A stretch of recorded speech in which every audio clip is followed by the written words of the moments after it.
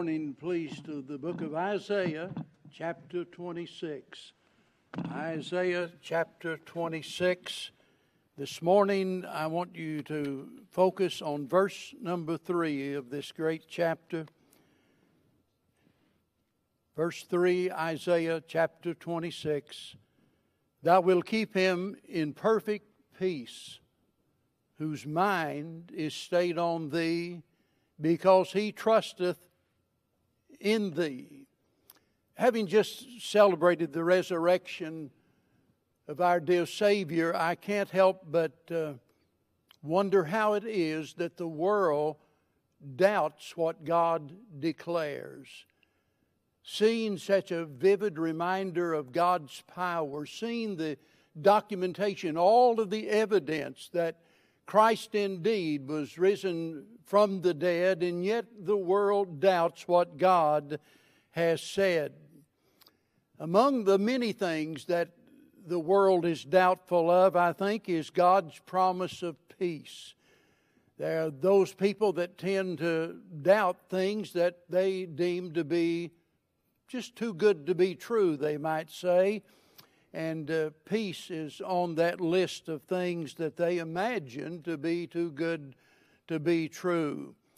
Living in this troubled world, they've come to the conclusion that peace, real peace, lasting peace is something that is impossible. And for someone to even suggest the possibility of peace, that brings a sneer to the face of those that are doubters. And so we're living in a time where a lot of folks are convinced in their heart that we just must be miserable. That's why they feel doomed to despair. They're swallowed up with their sorrows, and in their mind they think that anybody that believes otherwise must be out of their mind. And they simply cannot bring themselves to believe what we believers know to be a fact, and that is that peace is indeed possible. They see our faith as an error in judgment, as an expression of folly and an evidence of our foolishness. And if we're going to ever convince them, they need more than a declaration from our lips. They need a demonstration in our life. They've got to see that peace really does exist in our heart before we'll ever be able to convince them that it's possible for them. And seeing the testimony of a believer that is going through difficult times, and seeing them with an attitude of peace in their heart makes an impression on them, and it gives us a wonderful opportunity to tell them about our Savior who can do that which indeed is impossible. But the question is, how is it with you? How is it with you? The world is full of doubters. And even among believers, there are many who are unbelievers when it comes to thinking about the possibility of peace. And I think if the truth is really known, most of us don't qualify as a poster child for peace.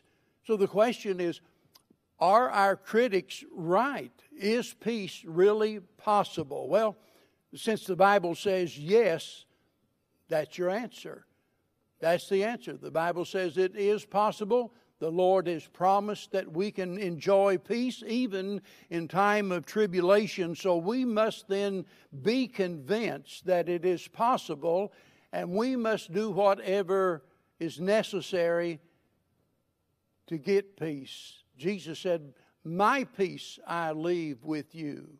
Not the kind that the world gives, but my peace.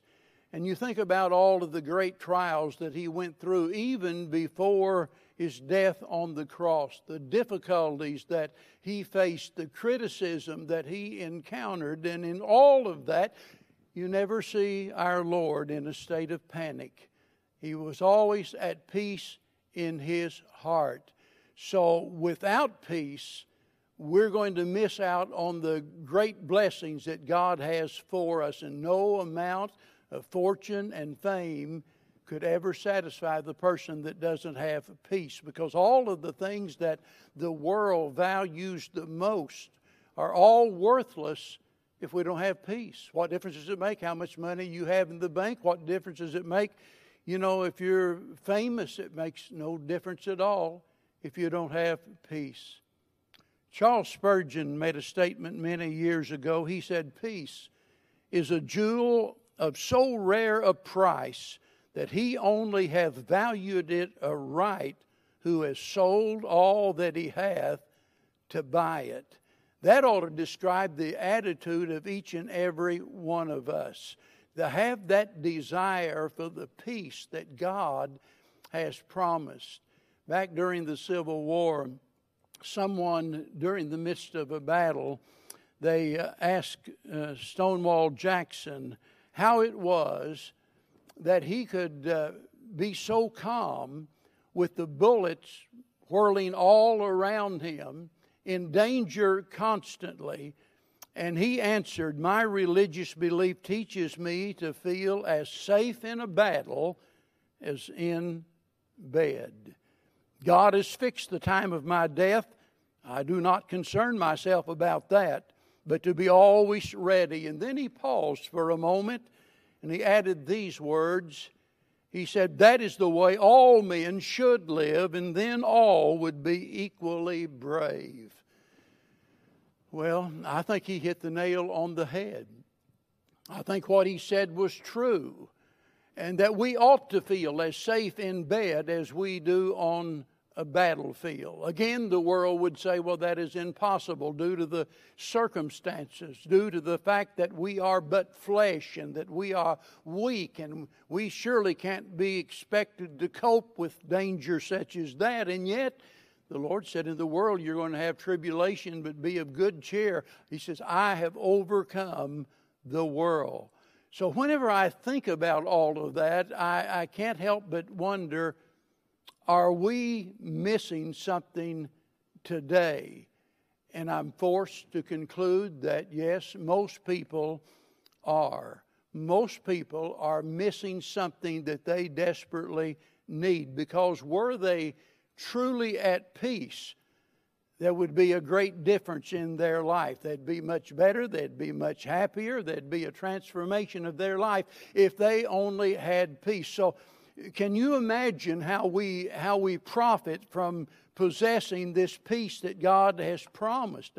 It causes our fears to shrink. It causes our courage to rise at the same time. It causes our doubts to diminish and our energy level to soar, because the power that peace brings to our life is absolutely amazing. It can make a poor man rich. It can cause someone going through great suffering to even rejoice. And so the peace that God has promised is so very incredible that Paul said, it passeth all understanding. How in the world can you explain something that has such great power, something that is so awesome as peace? We can't measure its value. We can't explain its power. We can't exhaust everything that could be said about it. The great songwriter of years ago, P.P. Bliss, said concerning our text, he said, I love this verse more than any other verse in the Bible. Well, I can't say that I love it more than any other verse in the Bible, but I can certainly see why someone might. Someone that has gone through great difficulty, someone that has struggled throughout their life, and all of a sudden to realize that they have not claimed a promise that God has provided, and that promise is peace. And P.P. Bliss finally found that peace, and that's why he was so in love with this wonderful promise. And before we look at it, I want to remind you of something that's very important. And in fact, tonight, I hope you'll be here or that you'll tune in, because we're going to play off of this, and tonight we're going to enlarge upon this very thing. And so I hope you'll be here. to join with us. But there's something very important that we must always keep in mind when we study God's Word, not just this morning, but every time we open the Bible, and that is that we have to always consider the text in light of the context. And when we do that, we find here in this chapter, back in verse 1, it tells us this is a song of praise. It's a song of praise for that fruit, those blessings that they expected by their faith in God. And in those first 6 verses, we see a contrast here between 2 cities. It starts with a prophecy that's related to the kingdom that is to come, and then it proceeds to picture the present situation that they were in. And this is the point. It was with an eye on the future that they reviewed their present problems. They needed to do that because seemingly at that time of which he speaks, they had lost all their earthly goods. We're talking about a nation that is shipped off into exile, separated from their loved ones, subject to hard labor, cruel suffering, ridicule, and scorn by their enemies. Now that's the situation that Israel was in. The Assyrians in 722 had conquered the 10 northern tribes, and now we find the 2 southern tribes, Judah, is under threat. And so they seem to be in a hopeless situation. And it's upon that sad scene that the prophet provides this promise that we're looking at this morning. Notice he says, "Thou will keep him in perfect peace." It's no wonder that Peter referred to God's promises as exceeding great and precious, and indeed they are. And again, I say, in this wicked world, it just seems, at least to a lot of folks, that peace is absolutely impossible. We live in a world that is depraved, a world that is defiled, a world that is deceived, but not only deceived, a world that is deceptive. A world that's difficult, a world that is dangerous. That describes the world that we live in. And so when you think about peace, it sometimes just seems like it's nothing more than a dream, that it couldn't really be possible. And yet history bears out the fact that there are those who have found peace even in the worst of times. We could read about those in the last part of Hebrews chapter 11. Brother Kenneth referred to Hebrews 11 this morning in speaking about Abraham. And when you get down to the very end, he's telling us, have you ever considered these others that went through cruel suffering, those that went through great difficulty, those that were killed for the cause of Christ? And yet you read those glowing testimonies, and you read in Fox's Book of Martyrs of those that suffered horribly, and yet people in the midst of it all, by their own testimony, left the record that they found a peace in God that, passes all understanding. Now I want you to notice something about our text. He says that I will keep him in perfect peace. Notice the word perfect and the word peace, because in the Hebrew language, those are exactly the same word. What he is saying literally is, thou will keep him in peace, peace. Now, we don't understand that today. It seems like a blurb, a mistake or something, but it was the practice of the Hebrews. If they wanted to really emphasize something, to make it an exclamation, they would repeat the word. And that's the whole point here. He doesn't want us to miss what he's saying. So he says, thou will keep him in peace, peace. Thank God for that. It is possible. The false prophets cried, what? Peace, peace. But there was no peace. And here the prophet Isaiah wants us to understand that real, true peace is found only in the Lord. Whether it seems impossible or not, God has put his amen upon it by the testimony of His saints. So we see the promise, but notice the people. The people that of whom He speaks, He says, whose mind is stayed on Thee. The promise of peace isn't automatic. In other words, it's not something for everyone. It's not something that even every Christian might possess. It's given to those whose mind is stayed on God.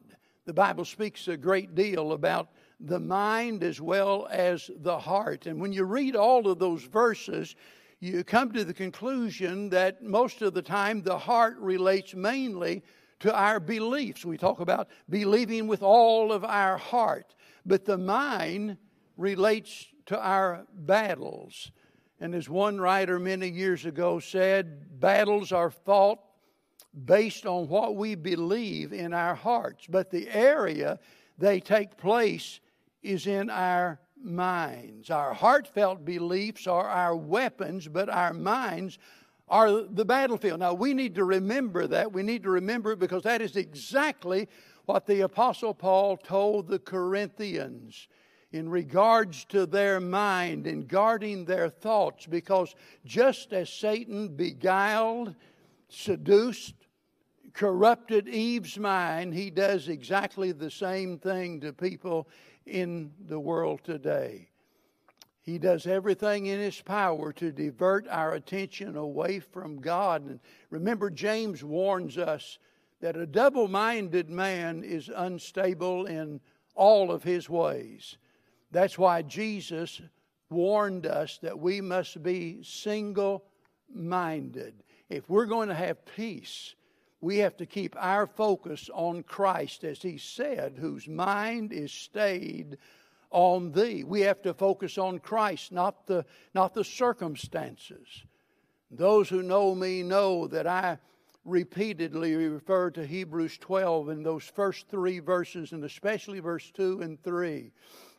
When I'm dead and gone, if they remember anything about me, I hope they'll remember that for some reason or another, it seemed like he just got that verse in every Scripture. Well, I can't think of anything better to say than looking unto Jesus, the author and finisher of our faith. In verse 3, where he says, consider Him.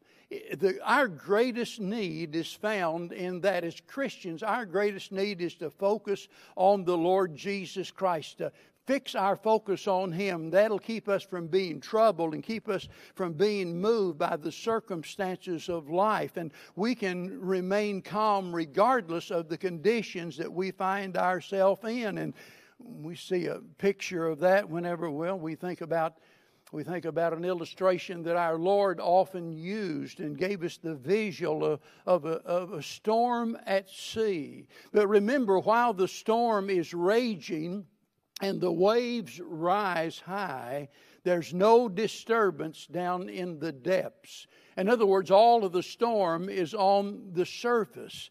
And even so, when our mind is stayed on the Lord, even when we are troubled by things that ought to trouble us, there is a deep settled peace, something beyond our understanding, deep within us. The storm raging all around us, and yet there's a peace in our heart that we can't explain. And that's why it's crucial that we do as Paul commanded the Corinthians, 2 Corinthians 10 and verse 4.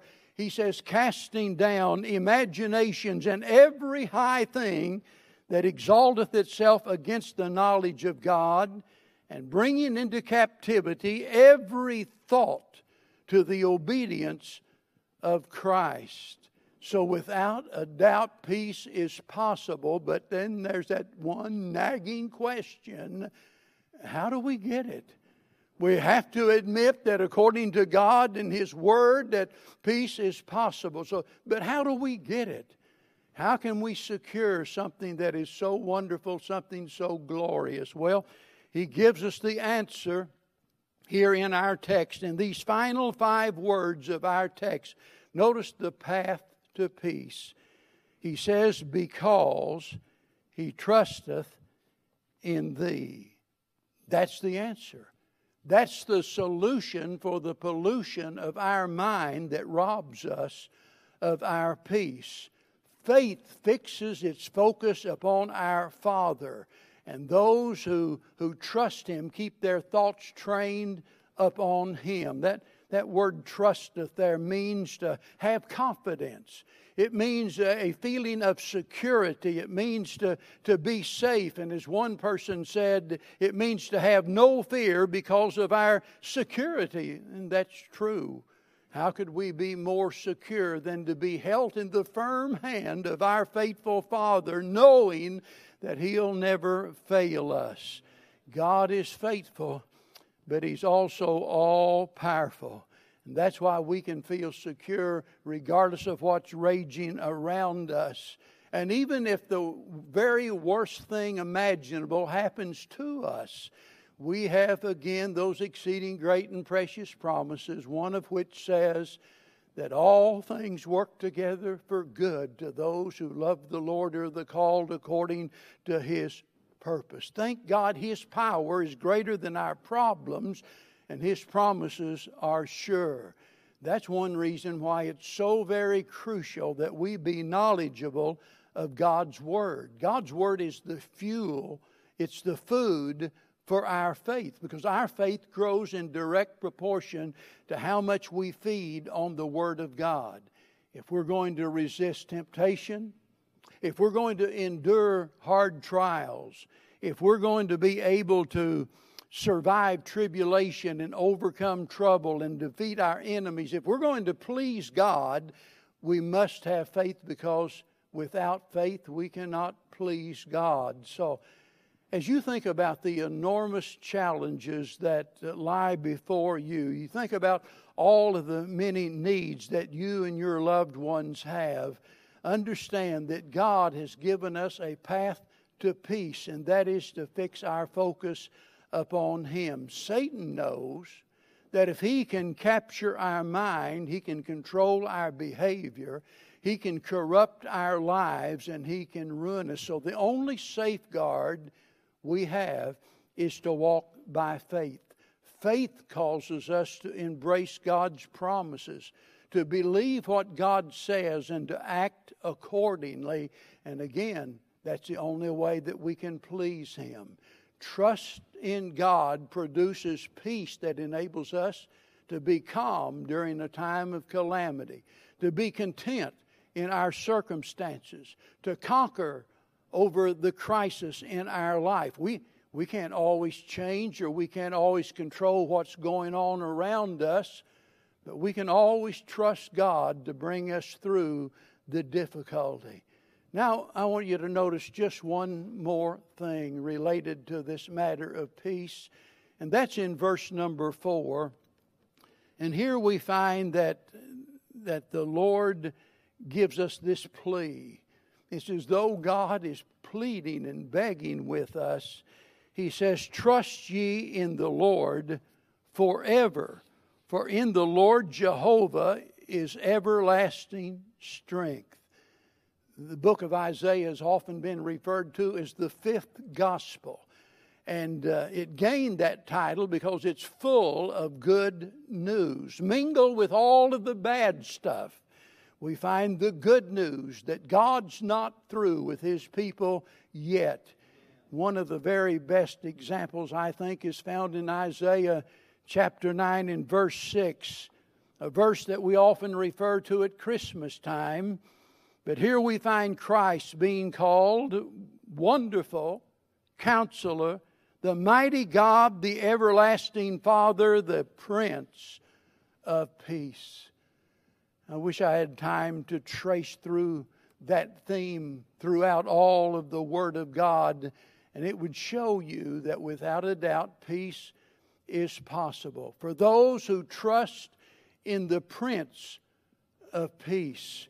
Listen over in Isaiah 48, sometime later, and here God is continuing to plead with these same people. And He says in verse 18, "Oh," that little one-letter word is so full of emotion. God speaking, God bearing His heart, God pouring out His soul, as it were. And He says, oh, that thou hadst hearkened to my commandments. Then had thy peace been as a river, and thy righteousness as the waves of the sea. Oh, listen, God has meant His commandments and His promises and everything else in His Word for our good. Back to our text in verse 26. Notice the little word, because.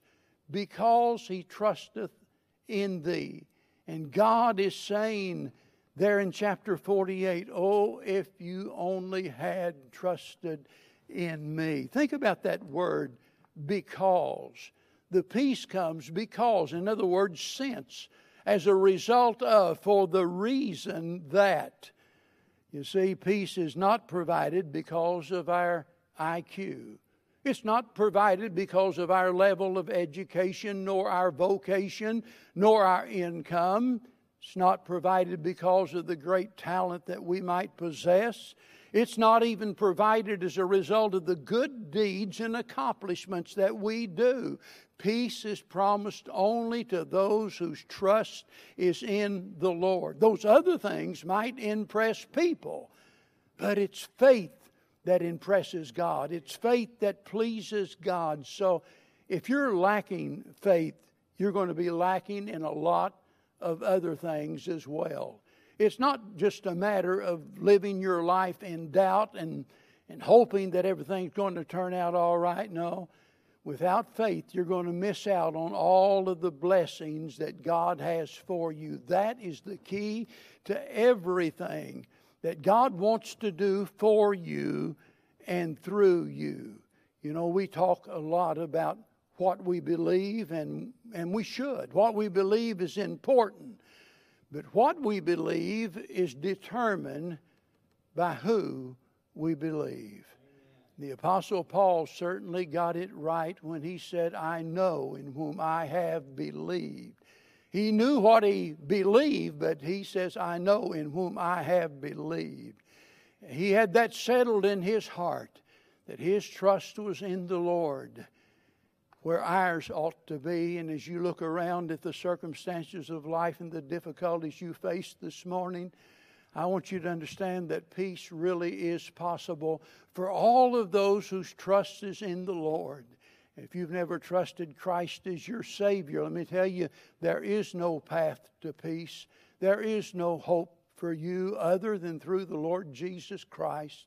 And by putting your trust in Him, you can become an heir of all of the great promises that God has given. And it's our prayer that you'll do just that this morning. If we can ever be of any help, please contact us here at the church. But listen, you don't need me. You don't need someone else. All you need is the Lord. And if you'll simply do as the Bible commands, and that is to believe with all of your heart, then you have God's promise that He'll save your soul. And in the saving of your soul, you become a joint heir with the Lord Jesus Christ, and peace will be possible regardless of the problems you face. I pray that it might be so for you this morning. Let us go to the Lord in prayer. Our Father, again we come to you, Lord, realizing that we are undeserving of even the least of your blessings, but knowing that because of Jesus, that you made it possible that we could come to the throne of grace to find mercy and grace to help in a time of need. And Lord, we realize that with every person here this morning, every person listening to the broadcast, that there are needs in their life that only you can meet. And I pray that you'll help us to trust you for each and every one of those things. Help us, Heavenly Father, to be willing to accept those difficult things that we can't begin to comprehend, things that seem to make no sense to us. May we just trust you to use all of them to work together for good and to bring glory unto our dear Savior. For we pray in His name. Amen.